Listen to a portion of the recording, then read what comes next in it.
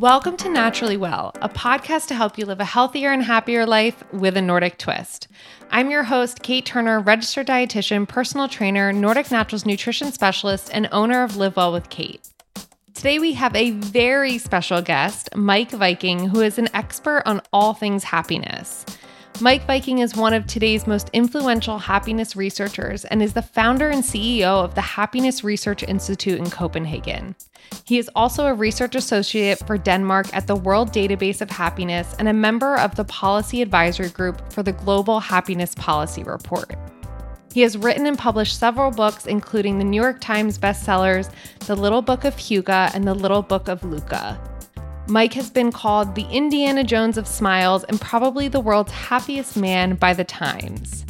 Not only will Meik and I dive into the research behind what makes us happy, but also what to avoid that can leave us feeling dissatisfied in our lives. We also discuss different Nordic daily practices attributed to why the Nordic countries rank some of the happiest countries from year to year. And these are countries that only have a few days of summer per year. So just think about that. Part of our mission at the Naturally Well podcast is to help you live a healthier life and a happier one. There is no one better to learn the secrets to happiness than Meik, and we could all benefit from a little more happiness in our lives. Meik, welcome to the show. I was just telling you, we have been patiently waiting to have you on, and I'm so excited. I think, we really wanted this to actually be one of our foundation episodes because something with our Naturally Well podcast that we are trying to instill with people and help them along their journey is not only with health, but with happiness, and realizing that that's a huge part of being healthy, of feeling good, right? And just enjoying life, which I think is really what it's all about. So I'm really excited to have you here. Thank you so much for coming on. We were just saying we're all across the world. Yeah, thanks for having me. I've been looking forward to this. So I would love to just start off with a little bit about yourself and how you came to start the Happiness Research Institute and write so many books on the different Nordic philosophies, and, really any background you can give people, I think would really help them get to know you better and get to know where this conversation's going. Sure. So I think we have to rewind back to 2012. So at the time I was working for a think tank in Copenhagen, focusing on sustainability. But in the autumn, I started to notice how much was happening globally with happiness and politics. You had the UN pass a happiness resolution. They started to publish the World Happiness Report. You had different governments. They started to measure well-being, happiness as a measure of progress. And I thought, wow, that's really interesting. There's a lot going on with happiness research. And the new World Happiness Report put Denmark in first place in a ranking of 155 countries when it came to happiness. And I thought, there should be somebody in Denmark trying to understand why is it that we often do well in these happiness rankings. There should be somebody trying to pool the knowledge in this field. And then I thought, maybe I should do that. And I was, in a good way, laying awake at night, thinking about how you could try and tackle happiness from a scientific perspective. And I just couldn't let go of the thought of working with this field. And on the other hand, it was also just in the wake of the financial crisis, and I had a well-paying, steady job at the old think tank. And I also thought it would be a little bit risky to start something as crazy as a think tank on happiness. But then on the more personal side, what happened was one of my friends and a mentor of mine unfortunately got very ill and died when he was 49. And many years ago, my own mother also died when she was 49. So I just started to reflect at that time. And back in 2012, I was 34. 15 years I would have until I would be 49. So I started to think, okay, if you only have 15 years left, what are you going to do with those years? And you can stay in this job, which is fine, and it's stable, you're a little bit bored of it, or you could try and create this think tank on happiness, which you feel a lot of energy around, and it could be a really fun thing. And then after a couple of months, I essentially just quit my old job and started out with what I thought was a good idea and a bad laptop. And now we are 10 people in Copenhagen, doing projects for companies, foundations, cities, trying to basically solve three questions. So we try to understand how we can measure happiness. Secondly, why some people are happier than others. And thirdly, how we can improve quality of life. And trying to have a scientific perspective on that. I love that. And I'm curious, with those three questions, right, that you're trying to answer, could you take us through what you found for each of them? Sure. Or the cliff notes, Meik. I'm sure there's, but I guess, what people could really take away today, even if it's just like a few aspects of each, that people could start incorporating into their lives. Yeah. I think for the first one, how we measure happiness or what happiness is, I think it's useful to acknowledge that happiness or well-being or quality of life or the good life is a wide concept, right? You have one perception of what happiness is or the good life is. I might have another one. So what we do when we try and quantify happiness is we break it down and we look at different perspectives or different elements. The same way, if we were to talk about how's the US economy doing, we would also break that down into, GDP per capita, inflation, growth, so on. And that gives us a language to talk about how's the US economy doing. So with well-being or happiness, we look at an overall life satisfaction. So if we take a step back and evaluate our lives, are we satisfied with what we see? Are we happy overall? That's one dimension. Secondly, we look at what kind of emotions do people experience on a daily basis? What kind of mood do people experience? Positive and negative emotions. Yesterday, did we feel happy? Did we feel a sense of connection? Did we feel lonely, stressed, angry, worried, and so on? That's another element of the good life. And then thirdly, we look at whether people have a sense of purpose or meaning in life. And that's based on Aristotle's perception of what the good life was or what happiness was. So those, I think, three ingredients are what we should put on our dish when we look at happiness or when we look at the good life. It's not one thing, but it's several things. When it comes to the second question, why are some people happier than others? No big surprise. We can see there are numerous factors that impact life satisfaction or happiness. Everything from things we cannot control to genetics and our age. We can see from twin studies, we are born more or less happy. We can see identical twins have fairly similar happiness levels. We can see age matters. There's usually a U-shaped curve throughout our lifespan. We're happiest when we're young and old, but sort of mid-40s, where I'm approaching, is when we reach our sort of low point. So things we cannot control, and then things that are not within our control, but not sort of in a biological sense predestined, where we live. Usually the Nordic countries, as I'm sure we'll come back to, do quite well in happiness rankings, and we see the least happy countries being countries like Syria, South Sudan, Central African Republic, and then things we do have control over. What do we spend our time on? How is our sense of connection with other people? So a lot of different elements. Some are within our control and some are not.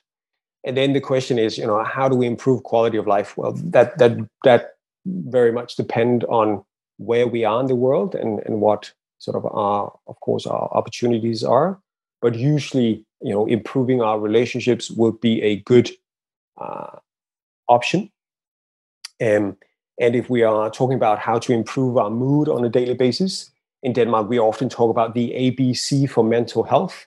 ABC is standing for act, belong, commit. So doing something active, doing something together with other people, and doing something meaningful is usually a good recipe. That might be, for instance, in the fall. My girlfriend and a couple of friends of mine we went just north of Copenhagen. There's a big forest, and we went up there. Of course, we had to spread out.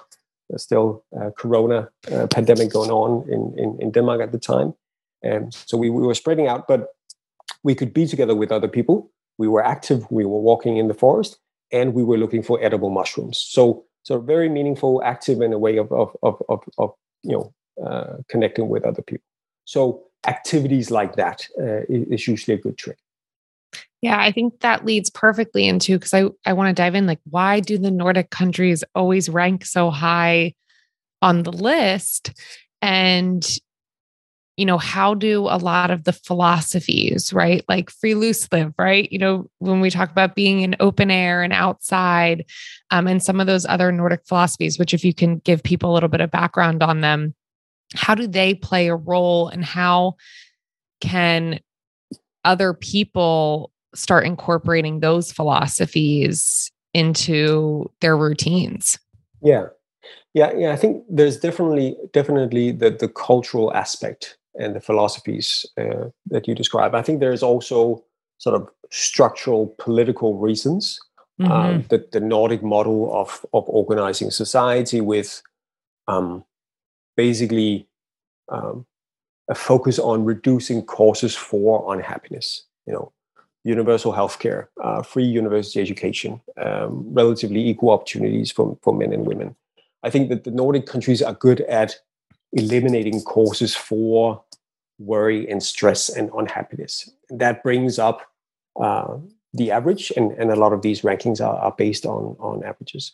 But I think when it comes to culture, I think there are different sort of philosophies or different perspectives on it.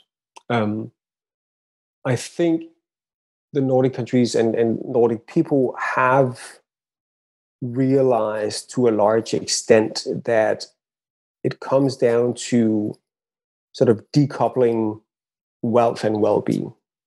So understanding where can I find happiness that comes for free. That might be going to a forest looking for mushrooms with my friends. But it's also sort of, to some extent, built into how we design our cities and our policies and our lives. So one example I'll often mention of from Copenhagen is, to me, now it's summer in Copenhagen, right? And one of my favorite activities is after work, meet up with my friends down by the harbor and go for a swim. Now, swimming in the harbor doesn't sound so like a big pleasure in a lot of cities, but the city have invested in cleaning up the water in the harbor, so it's clean enough for people to go swimming in there. And that is something I enjoy tremendously. It's something I can do whether I'm rich or poor, and something that gives me a lot of happiness. Being outdoor, going for a swim with my friends. Now, in all fairness, our summer lasts for about 2 days, and then it's back to winter time again. But those 2 days are quite amazing. And I think sort of understanding how do we decouple wealth and well-being? What actually brings me happiness that is free of charge, and focusing on that is part of the sort of Nordic philosophy and Nordic way of life. You also mentioned friluftsliv, which is a horrible word to pronounce, but it basically means outdoor living. It's going on those hikes, it's going on the mushroom hunt, it's going fishing, or just basically hiking around the countryside, being outdoors. And we can also see from studies that has a positive impact on our mood. In especially the UK, they have really, really cool studies where people have downloaded an app, and 1, 2, or 3 times per day are asked, how happy are you right now? And then people report, and they're followed over a long period of time. And they also track the GPS data. And because it's the same people we follow over time, we can start to see when Kate, she goes to the mountains, when she goes to the beach, she reports higher levels of happiness in the moment than when she is, in the city. And that's just for Kate. But when we suddenly have 10,000 people, where we see when people are in the countryside, when they're in nature areas, they feel happier than when they're in urban environments. Then we start to see some patterns that we can navigate from. So there are evidence that supports, the happiness effect from nature and green areas. Yeah, it's so interesting. And I feel like most of us, we know that, right? We're like, oh, being outside because it's promoted a lot. Get outside, increase your mood, et cetera. It's getting into that habit of really doing it. And that's where, just from the research I've done and watching so many different, whether it's TED Talks or videos about why these Nordic countries are so happy, it's just part of their life. It's just part of the lifestyle. Even if it's freezing outside, like you said, Mike, you maybe have 2 days of summer, right? So it's not as conducive to go outside, or you may not want to as much, but it's just part of the culture. And I think that's something that's kind of where people miss, because they know it's good for them, but it's getting in that routine. And that's something I try and tell people is like, even just first thing in the morning, even if it's 5 minutes, just get outside, bring your water, bring your coffee, whatever you want, but just get outside and be in that open air, even if it's, drizzling or it's not the best weather conditions. Just even that 5 minutes, you feel different and you feel better. I've never had someone come back to me and say, okay, I stopped it because it wasn't making me feel good. It's usually, I can't not stop now. I have to go outside first thing in the morning. And so that's where I think developing that habit for people is really key, because they may know it, but just starting, and for anyone listening, just starting to take that 5 minutes, whether it's in the morning or at lunchtime, or even in the evening after dinner, which is a great healthy way to add it in too. I'm curious now about, especially with COVID, because obviously we weren't allowed or able to be as social. How does socialization fit into happiness? Because I know, and I'm sure, Mike, you're familiar with it, but the long-term study done at Harvard, where one of the biggest things they saw that brought about happiness and health was meaningful relationships and that connection with other people. And so I'm curious, how that plays a role. And then with COVID, if you saw some people's happiness, especially where you live, where it's so important, go down, or how that shifted. Yeah, first of all, I mean, you're absolutely right. The connection, the relationship we have with other people is, perhaps the best predictor of whether people are happy or not. It's also one of the relatively few factors that impact all those different dimensions of happiness we talked about earlier. Relationships impact life satisfaction. Relationships impact our mood. Relationship impacts our sense of purpose and meaning in life. You can have, our salary level that might impact life satisfaction, but it doesn't impact our sense of purpose or meaning in life. So here we have one factor. No matter how you look at happiness or how you want to dissect it, it's going to have a positive impact on it. When it came to COVID and the pandemic's impact on happiness, we actually see a lot of mixed results. Obviously, some people have, lost loved ones and, jobs and so on. And the pandemic have had a tremendously negative impact on their well-being.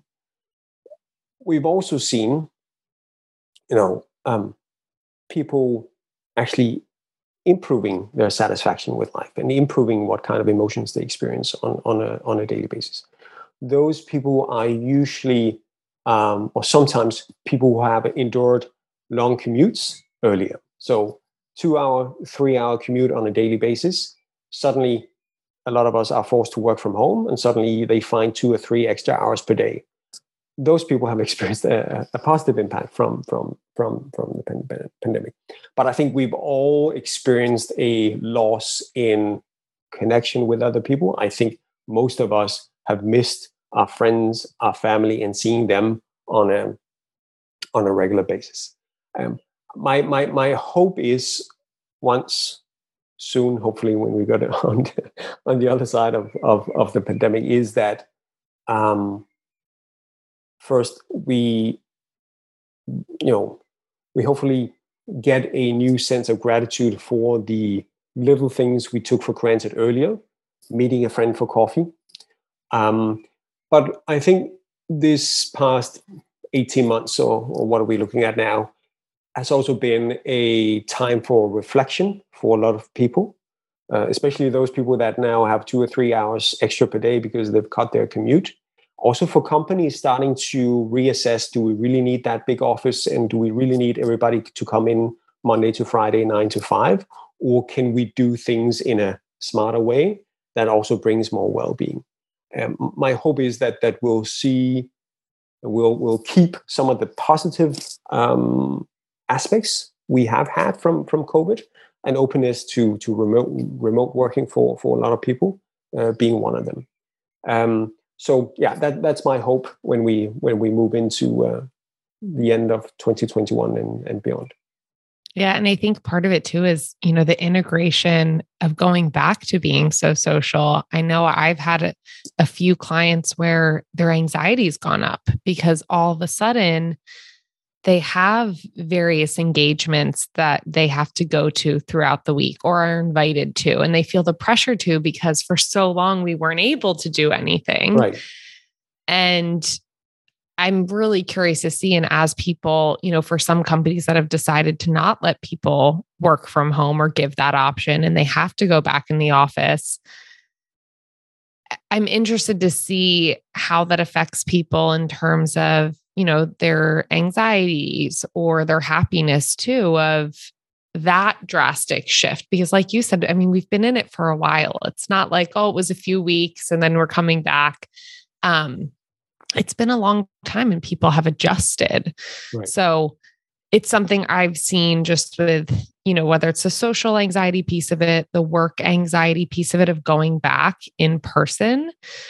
But I'm sure you guys will follow that, Mike, as well, and see how it starts to affect people.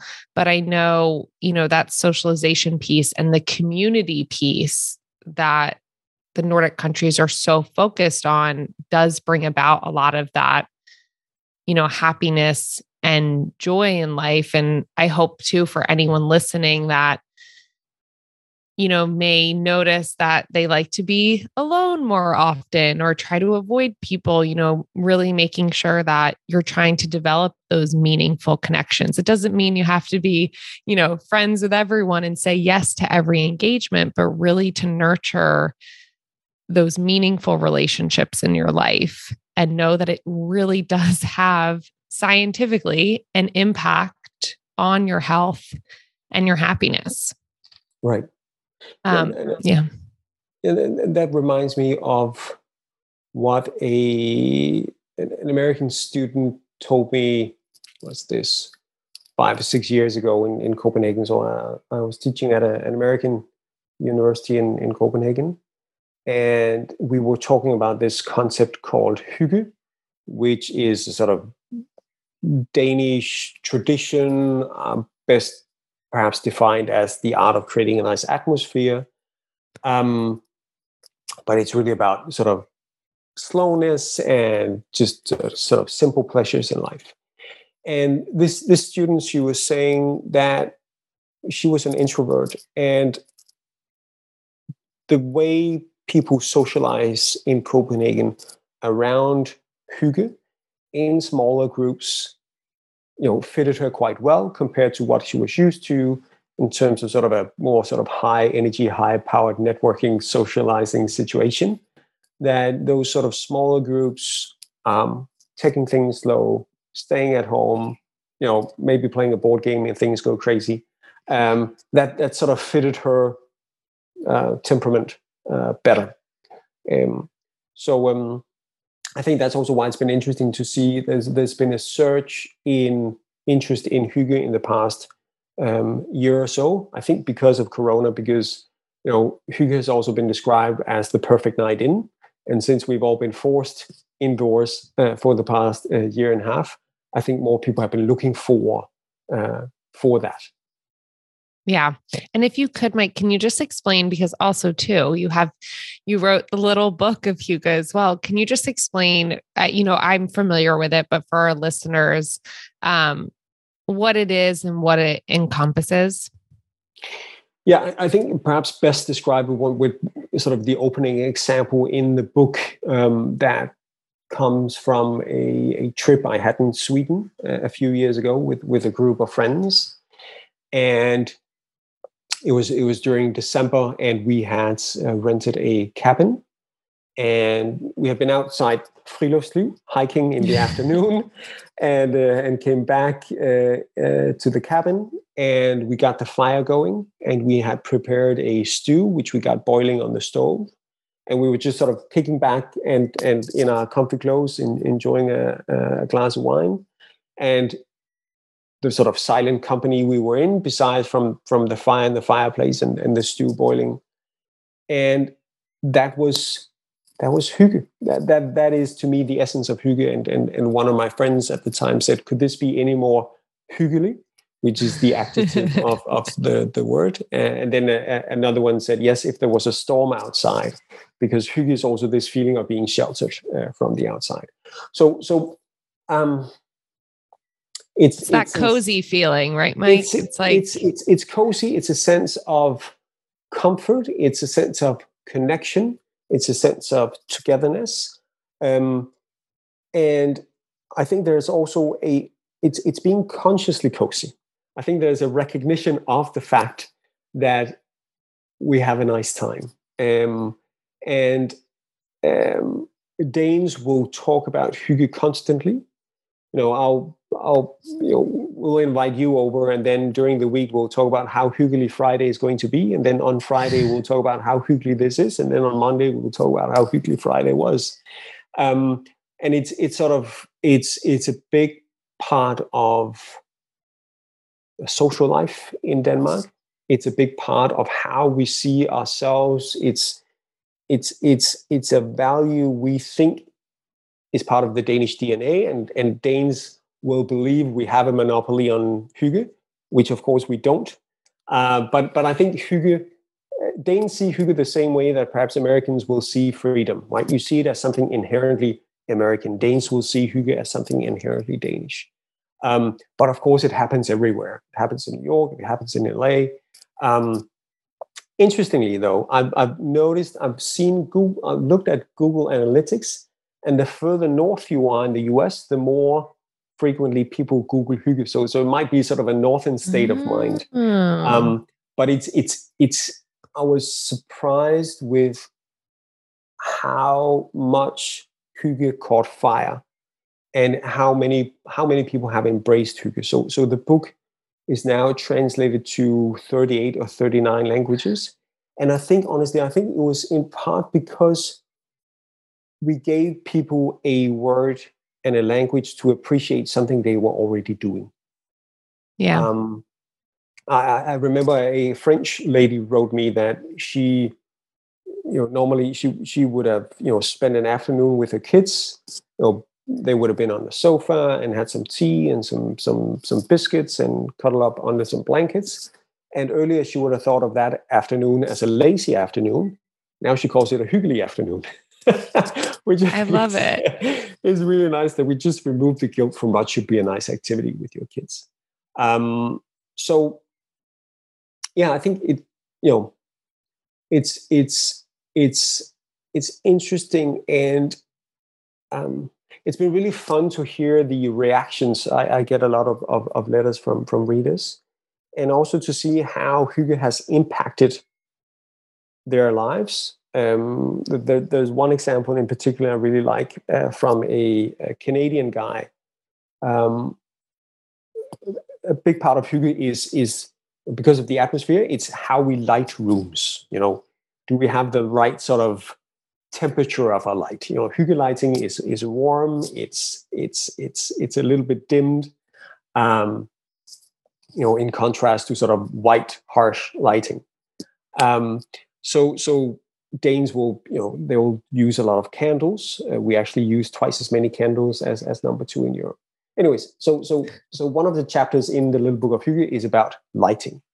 And this Canadian wrote that, or told me that after he read the Little Book of Hygge, he went out and he bought some, I forget the word for it, but they hold the candles and you put them on the table. Oh, the candlesticks. Candlesticks, right? Yeah. He bought candlesticks and he started to light candles for dinner at home with his family. And they have 3 teenage boys. And he said that when he first started to light the candles for dinner, the boys, they started to tease him. Dad, what's going on with the candles? Do you want to have some romantic time with Mom? Should we leave? But he says, eventually the boys, they became the one that lighted the candles for dinner. And it became this sort of ritual for their family dinners. But the really cool part was that he says that the family dinners now last 15 to 20 minutes longer because the candles, the atmosphere, the environment. Exactly. Yeah. They put the boys in a storytelling mood. And I love that example because I think it's a great example of how a little change in how we design our family dinners, how we how a small design change can change how a family interact. So yeah, that's one example. No, I read your book, Meik, and that's something I love. I'm glad you brought that up because there's so many different things you can do to make your environment more hygge, right? And it doesn't have to be, you don't have to do every aspect, but just like the little bit of lighting. Or I really love what that woman said of just changing your perspective from what she thought was a lazy afternoon. And also when your perspective is something more negative, and then changing it to, no, this is hygge, right? Or associating it with something. But what I think the difference is too, is everyone wants to experience hygge, right? Like everyone wants to be cozy and comforted and just, feel that feeling. But it's if you seek it out or not, which I think, like you're saying, the Danes do so well, right, and in the Nordic region is they're seeking it out. So they're trying to make their environment more like that. And I think that's something that everyone could take away versus, probably more so in the States when you are feeling hygge, you are thinking, oh, I'm being lazy. I'm hanging out on the couch. I'm not doing much, but knowing that that's okay, giving ourselves permission to do that. And that's what I think hygge does. It gives yourself permission to enjoy that, biscuit on the couch with and tea with your kids or whatever it is, and watch a movie or just have good conversation, play a card game. You have your candles lit and really just enjoy. And I'm sure with the pandemic, when people had to find new things to do, whether a lot of people were doing puzzles and other things like that. They were experiencing hygge and creating that environment and just had no idea. But I'm hoping people can take that into this, next phase of life when we are, getting more busy again and making sure and seeking out that comforting, cozy feeling and knowing that it's okay. Right. I'm curious too, then with the Little Book of, and please correct me if my pronunciation's wrong, but the Little Book of Leiki, am I close? You're close. We can get closer if we say Lykke. Lykke. Okay. Perfect. Very good. Well done. But if you could explain a little bit about that philosophy, and your book. Yes. So, the Little Book of Hygge, looked at, what works well in Denmark in terms of creating well-being. With the Little Book of Lykke, I wanted to say, well, Denmark doesn't have a monopoly on happiness. And I think there is a lot we can learn from many different countries around the world in terms of what brings us happiness or what brings us happiness. So Lykke is the Danish word for happiness.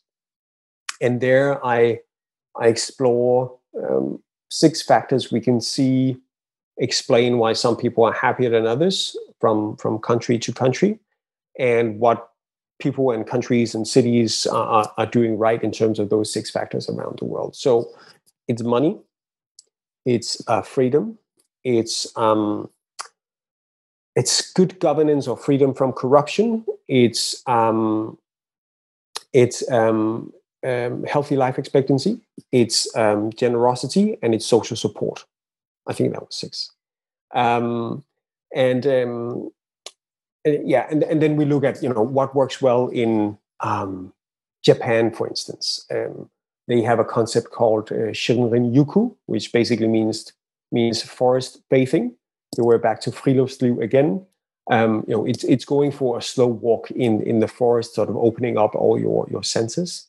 In Bhutan, the small country in the eastern Himalayas, they have something in their school called brain brushing, not brainwashing, but brain brushing. So they start and finish their school day with a small mindfulness exercise that has a positive impact on the students' well-being and academic performance.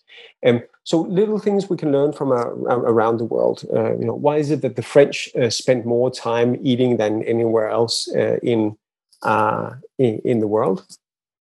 Spoiler alert, it's because of the 3 dishes, and it's because it's seen as a social activity. It's an official diet advice in France that you eat together with other people. So, it was trying to sort of remove the focus on Denmark and saying there's a lot we can learn from each other. Yeah, my mother's family is all from, my mom's Belgium. And so her, my whole family lives over there. And every time we go to visit, it's like every meal is such a social interaction. There's never a TV on. There's never, any distractions. And it's always, a feast.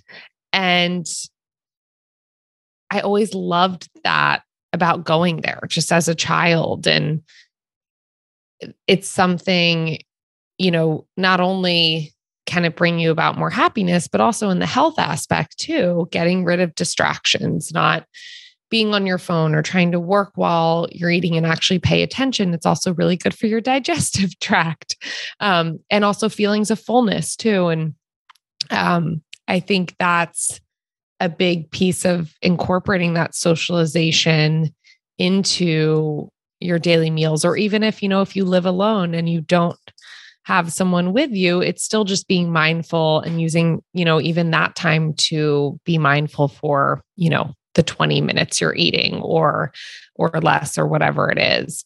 I'm curious, Mike, though we've talked a lot about like what can make us happy.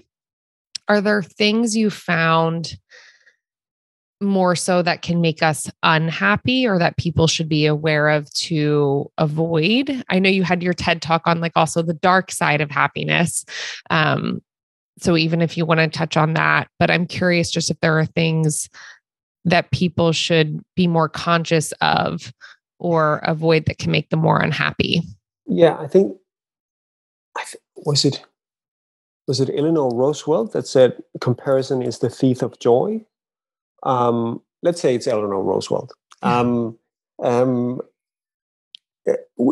What often comes up in the research we do is the negative impact of social comparisons. We are social beings. We compare ourselves to each other, but we can see that can sometimes have a negative effect on our satisfaction with life. We see it when we look at how our salary or income levels impact our happiness or well-being. People often care more about their relative income than their absolute income. So if I'm happy with, let's say $40,000 per year, depends on whether my friends make $30,000 or $50,000 per year. And I think, in some countries you have a saying that a happy man is a man that makes $100 more than his wife's sister's husband. And we can to some extent then see that in the data. the trouble is, you'll always find somebody who makes more money than you. You will always find somebody who does better than you in whatever sort of discipline you are looking at. The issue, I think, also, especially with money and income, is there's always a higher number, right? You'll get to that, I don't know, $100,000, then you'll be happy for a while. Then you'll set a new goal, $500,000 or $1 million. Then you'll get to that goal, and then you'll set another one. And that's why I'm conscious and curious about that we talked about earlier. How do we decouple wealth from well-being? How do we make sure we have at the top of our mind areas, activities, things we can do that are free of charge, where we sort of remove the power money has over us. That sort of mechanism where we look at a higher number constantly, and we constantly raise the bar for what we feel we need in order to be happy, is also quite well documented in happiness research. It's something we call the hedonic treadmill. It's not only when it comes to money that kicks in. It's basically all the accomplishments and things we desire. Once we reach that, we'll be happy for a while, and then we'll set ourselves a new goal. So I think being mindful of that there is no one thing I can achieve that's going to make me permanently happy, hits me over with the head with that sort of old cliche of enjoying the journey and not the destination. But I think that's a really important point to make. And also trying to perhaps be mindful of not comparing ourselves too much with other people, and perhaps using ourselves as the reference, saying, how can I be happy a year from now, a month from now, compared to today? And, having that as a milestone instead of comparing myself to a reference group. Yeah. And that's the tough part with social media these days, right?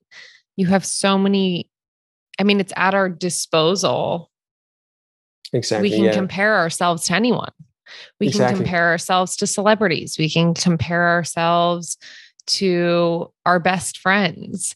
We can compare ourselves to the person you don't even know that you just started following. And, I've seen that a lot with even clients too, and they're happy. How their happiness is dictated can sometimes be how much they're using social media. I even notice it for myself. Even more recently, I am Meik. So I am pregnant right now. I'm about 35 weeks pregnant. Thank you. Wow. And for the past, probably about the past month or so, I've really just tried to disconnect from social media, which can be tough for me because it's also my business, and it's also, promoting our podcast, and just realizing too, though, it wasn't serving me well. It wasn't making me feel good to one, the comparison piece of it, but also wasn't the best use of my time. Like right now, I want to be enjoying, like you're saying, being outside and spending time with my husband and making memories before we're no longer two people. And I've just noticed my happiness level going up. But I think and I'm curious, even if you guys have noticed with your research, because social media is so much more prevalent now, if you've seen that affect people's happiness levels. We have, and yes, you're right. We have done a couple of studies on that. And we find also what you described, that social media being a constant bombardment of great news that happens for everybody else, it can put our own lives in a sort of negative light, and we can become less satisfied with what we see in our own lives compared to what we see on Instagram. The follow-up study we did sort of dug a little deeper, and I think we see that effect I talked about before, but we also acknowledge that social media is a tool that can be used for good or bad. If we use it to compare ourselves to other people, then yes, it has a negative effect. But if we use social media to actually be social, to connect with other people, to organize social events, once that's possible again, then it can actually have a positive effect. And it also depends who we are and where we are in our lives. Yeah. I think being mindful of that and how we use that tool, and do we use it for something positive or negative when it comes to happiness? I think being aware of that is a good first step. Yeah, it's true, because there are times, I will say for myself, where I'm like thriving on it, and it is bringing me joy and it's bringing me energy because you're connecting with other people. And then there are times where it's like, I need to remove myself for a second, and knowing that that's okay too. And a lot of people talk about, social media breaks and things like that, but I think they can be really helpful. I think just the thing people have to think about is, and making sure, is to just honor how you're feeling, right? If you are feeling like it's getting too much, it's okay. Take a little break. Or if you are feeling like it's giving you energy and positivity, that's a good time to get out all your ideas. Or if you're using it as a marketing tool as well, capitalize on that time, and then, be able to give yourself that allowance if it's not making you feel good after, to take a break. So I'm curious, Meik, before we wrap up, is there anything we did not cover today that you feel for our listeners could be really beneficial and just, increasing their overall happiness, or any piece of wisdom? Let me come back to that, because I was just reminded by a case I think I put in the little book of Lykke when it comes to social media. Because I think it's also about, getting to that critical mass, because if you're the only one without social media, especially I think if you're a teenager, that could be quite a lonely experience. In Denmark, there's a boarding school that has kids, I think they're 14 to 16. And this boarding school, when the students arrive, all the devices are taken from the kids, all the iPhones, all the iPads and whatnot. And the kids can only have their devices for 1 hour per day. So for 23 hours, no phones, no devices. And then once 6 months has passed after the first semester, it's put to a vote among the students. Should we continue with the system, or should everybody get their phone back? And usually 80% of the students vote to keep the system in place, so being without their phones for 23 hours. Because once they experience that, if none of us have our phones, we actually connect with the people we are with, instead of being on, I don't know, is it TikTok nowadays? When you say nowadays, you sound older than you are. I should stop saying nowadays. But I think that's an interesting case. Getting to that critical mass of people not being on social media. Yeah, no, I would think most people, honestly, it's like what you said. If everyone has social media or those social outlet means, you have more of a feeling of wanting to be a part of it. But I think a lot of people would be happy if someone said, you know what, all social media is going to go away tomorrow. Yes, for some people, again, if it's like a business tool, marketing tool, may be upset. But I think for the social aspect, I think a lot of people would be happy about it. Right. They wouldn't feel as drawn to go in and look at the comparisons and things like that. So I love that was what they chose too. And it shows you that you would rather connect in person than online, which it's still connection in general. So like we said, it can also bring you happiness too. Indeed. In terms of sort of final advice, I think, I mean, being a Dane, living in Copenhagen, I cannot leave this without talking about bicycles, because personally and I think generally they do bring a lot of joy. So the majority of people in Copenhagen, they cycle to work. That includes, I think, members of parliament. The majority of them cycle to work. And we can see from studies, numerous studies, having an active commute walking to work if that's possible, cycling to work or to your place of study, has a positive impact on well-being. Earlier, we talked about sort of the habit of things.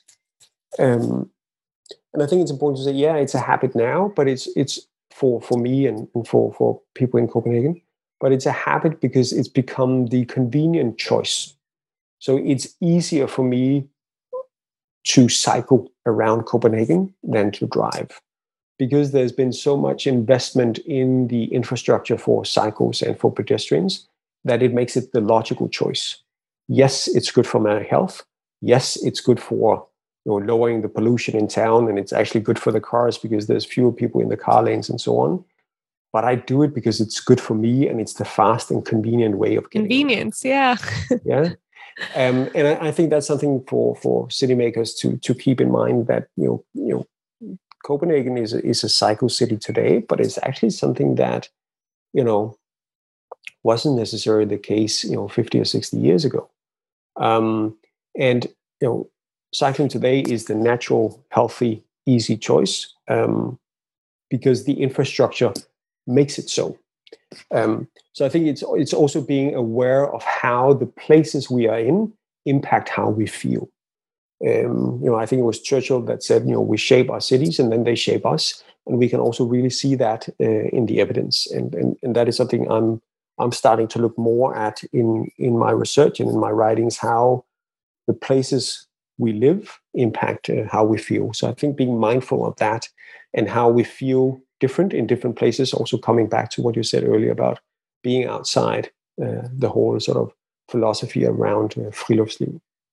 Yeah, no, my husband and I are definitely big proponents of, we're originally from the East Coast, Mike, and we moved to California for a few years.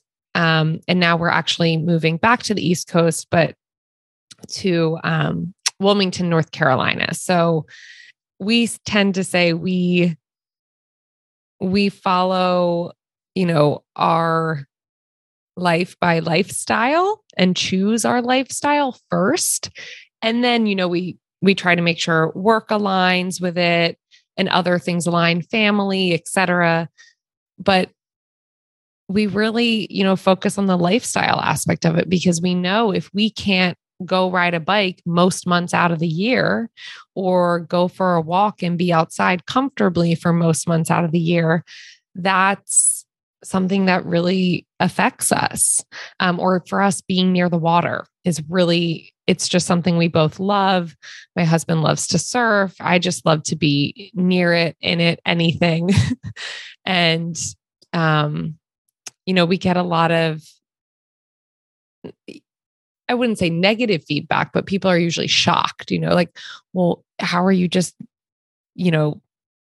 moving there? Or how can you do that? And we're so focused, like you said, uncoupling that wealth from your happiness and from your health as well. It opens up so many doors. And that's where, we've taken a lot of risks before, and you figure it out. And again, if you're content and you're happy, you're more likely to figure it out in a better way than if, let's say you move somewhere for a job and it's not conducive for your lifestyle or making you happy. What's the point? So I love that piece of advice too. And so we love, Mike, at the end of every episode, we do a little rapid fire Q&A. So the first thing that comes to mind, first one is, what is your favorite de-stressing practice or tool? Being outside. Love it. We have a small garden by our house, so just going out on the terrace, whether it's sunny or not, de-stresses me immediately. Love it. Coffee or tea? Coffee. And do you put anything in your coffee, or just straight black? A bit of milk. Okay, a bit of milk. And then this is my favorite question, but what is your favorite home cooked meal? I mean,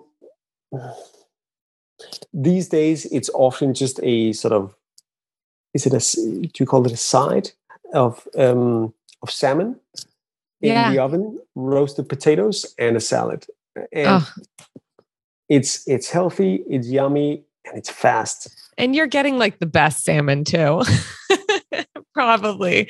You guys are right there. No, that sounds great. Actually, I think we're actually having something similar for dinner tonight. But yeah, and I'm sure too, it's like whoever you're eating with as well. It's just that feeling. Well, thank you so much, Meik, for coming on. I'd love for you to tell people where they can connect with you, find you, learn more about your books, and just get to understand the role that happiness can play in their lives. Sure. I mean, online, I think the best sort of portal would be the Happiness Research Institute website. So happinessresearchinstitute.com.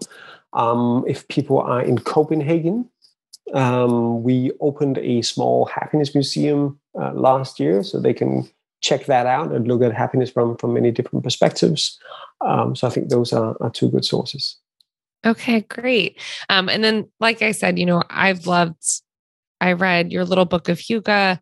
I think there's just so many great bits in there. So for anyone that needs, a good short, they're easy reads too, which I love, but a good short book. So thanks again, Meik. And hopefully we will be in touch soon. And I'm really hoping we will meet someday in person, and I'll get to come to Copenhagen. I'll give you a tour of the Happiness Museum. I'd love that.